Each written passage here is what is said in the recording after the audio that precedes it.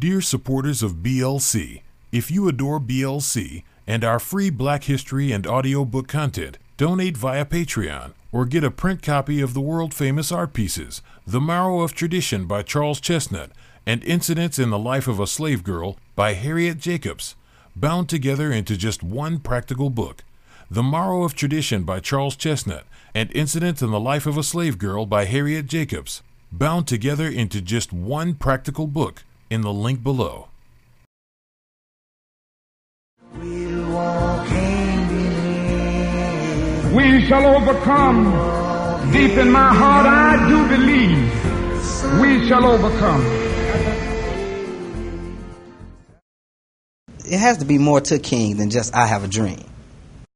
You know, usually when they play it on television, Dr. King birthday or what have you, it goes straight to I have a dream. This is a dream deeply rooted in the American dream. You know, so the first time I heard it, I was like, wow, this is not as fluffy or, you know, casual as it's been portrayed. He's saying some very stark stuff about American politics, American leadership. We focus so much on his nonviolent ideology that we assume that he was a lot more passive, you know. And like you said, they do try to paint Malcolm X as the more militant. The mainstream media definitely tries to romanticize King and doesn't do a good job, in my opinion, of highlighting some of the core challenges that King had as it relates to politics and government. Why are you speaking about the war, Dr. King? Why are you joining the voices of dissent? Peace and civil rights don't mix, they say. Aren't you hurting the cause of your people, they ask. If you listen to the speech about Vietnam, if you're not careful, you'll think, you can contextualize that and say King is talking about the war in Iraq.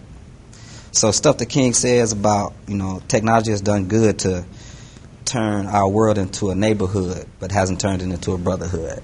I think that's still true today. Anytime somebody can put together a speech in 1968 that speaks to 2007, 2008, then something has to be tragically wrong. Deep in my heart, I do believe we shall overcome. And he talks about oftentimes he was behind jail bars singing it, but he still decided to sing it. Had tears in his eyes, but he still decided to sing We Shall Overcome. And he talked about, and in 2.5 minutes, I mean, this brother, he speaks to the core of the human condition. And then he has the classic close that he always has. We shall overcome because James Russell Lowell is right. And then he ends this particular sermon by quoting the old Negro hymn. He says, "So as I leave you this evening, I say, walk together chillin', don't you get weary." There's a great camp meeting in the Promised Land. We'll walk hand in hand. We'll walk hand in hand someday. Dear supporters of BLC, if you adore BLC and our free Black History and audiobook content, donate via Patreon or get a print copy of the world-famous art pieces, The Marrow of Tradition by Charles Chesnutt and Incidents in the Life of a Slave Girl by Harriet Jacobs, bound together into just one practical book.